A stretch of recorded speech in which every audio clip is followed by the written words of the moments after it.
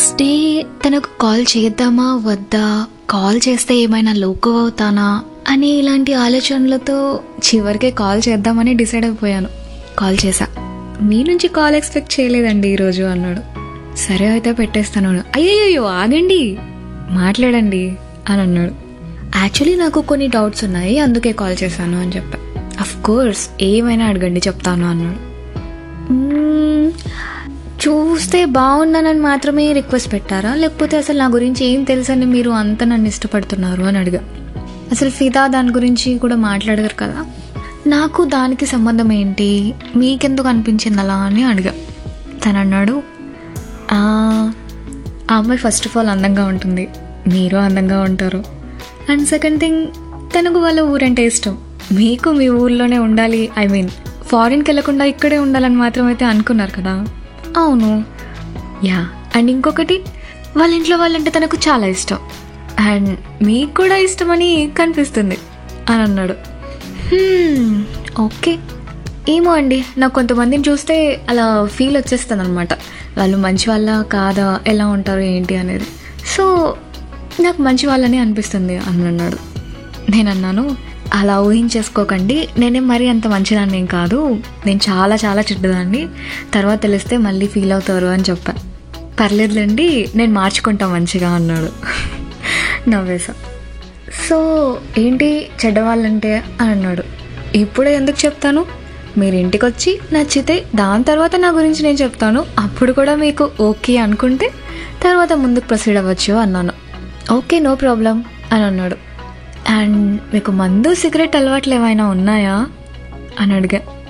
Cigarette అస్సలు లేదు, మందు ఇంతకుముందు తాగేవాడిని, బట్ అమ్మకు ప్రామిస్ చేశాను తాగనని చెప్పేసి ఒక సిచ్యువేషన్ తర్వాత, సో మానేశాను అని అన్నాడు. ఓకే అన్నాను. ఇంకా ఏమైనా డౌట్స్ ఉన్నాయా అని అడిగాడు. ప్రస్తుతానికైతే ఇంతే అనుకోండి, బట్ ఏమైనా గుర్తొస్తే ఆరు అడగాలి అనిపిస్తే మళ్ళీ అడుగుతాను అన్నాడు. తప్పకుండా అండి అని చెప్పాడు. ఇంకా కాసేపు మాట్లాడితే బాగుండు అనిపించింది. ఏం మాట్లాడాలో తెలియదు, ఏం మాట్లాడదాం అని ఆలోచిస్తూ ఉన్నాను. యా అవును, మీరు ఆర్డర్ ఇచ్చింది మీ బాస్ ఫోటో అన్నారు కదా, ఎందుకు వెళ్ళిపోతున్నారు ఆ కంపెనీ నుంచి అని అడిగా.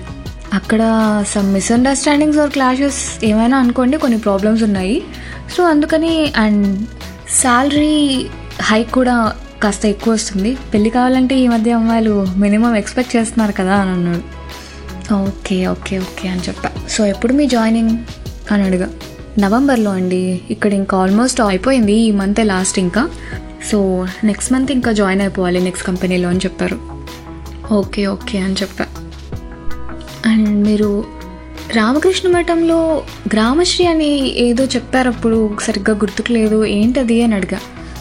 అది హైదరాబాద్లో రామకృష్ణ మఠం అని ఒకటి ఉంటుందండి, దాంట్లో ప్రతి సండే డాక్టర్స్ అండ్ వాలంటీర్స్ కలిసి ఒక పల్లెటూరుకి వెళ్ళి అక్కడ ఫ్రీగా సర్వీస్ చేస్తామన్నమాట. టీచింగ్ చేయడం, లేకపోతే పిల్లలకి ఏమైనా మంచి విషయాలు నేర్పించడం, బిస్కెట్స్ పాలు వాళ్ళకి ఇవ్వడం, ఇంకా పెద్దవాళ్ళు అందరూ వస్తూ ఉంటారు కదా, వాళ్ళకందరికీ కూడా ఫ్రీ సర్వీస్ చేస్తామన్నమాట మేము.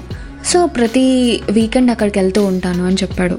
ఓ నైస్ నైస్, ఇలా కూడా చేస్తూ ఉంటారా అని అప్పుడు తెలిసిందనమాట నాకు. అండ్ నా గురించి ఏం చెప్పాలి అంటే, నేను చాలా చాలా పెద్ద మూవీ లవర్ని, వారానికి కనీసం 2 to 3 మూవీస్ చూస్తూ ఉంటాను. ఆఫీస్ అయ్యాక వెంటనే అక్కడికి వెళ్ళిపోవడమే అనమాట, ఏ మూవీ వస్తే ఆ మూవీకి. సో తప్పదు, కొంచెం భరించండి నా మూవీ పిచ్చిని అన్నాడు. హలో, నేను భరించేదేంటి అన్నాడు. అదేలేండి అన్నీ కుదిరితేనే అని అన్నాడు. మనసులో నవ్వుకొని తర్వాత సంగతి తర్వాత చూద్దాంలేండి అని చెప్పేసి కాల్ కట్ చేశాను. చూద్దాం ఇంకెన్ని మాట్లాడుకోవాలో, ఏమేమో తెలుసుకోవాలి కదా తన గురించి. ఫ్యూచర్ పంచుకోవాలంటే అంత ఈజీ అనే విషయం కాదు, తన గురించి ఎంత ఎక్కువ తెలుసుకుంటే అంత బెటర్ కదా. అండ్ ముందు ఎపిసోడ్లో చెప్పుకున్నాం కదా తన పేరేంటి అని, వినాలనుందా? ఓకే చెప్పేస్తున్నాను మరి. సిద్ధార్థ్, తన పేరు సిద్ధార్థ్. బాగుంది కదా, నాకు ముందు నుంచి కాస్త ఇష్టమైన పేరు అనమాట. బికాస్ బొమ్మరిల్లు సినిమా చూసిన తర్వాత సిద్ధు అంటే కొంచెం ఆ పేరంటే అందరికీ కాస్త ఇంట్రెస్ట్ ఎక్కువే అని నేను విన్నాను, అలాగే నాకు కూడా కాస్త ఇష్టం. సో క్యారెక్టర్ కొంచెం నచ్చుతూ ఉంది అండ్ పేరు కూడా ఇంకా బాగా నచ్చేసింది అనమాట. చూద్దాం ముందు ముందు ఎలా వెళ్తుందో. Thank you for listening. Stay tuned to Pyaar Kahani with Pavani. Next ఏం జరిగిందో తెలుసుకోవాలి అంటే నెక్స్ట్ వెడ్నెస్డే వరకు వెయిట్ చేసి తీరాల్సిందే.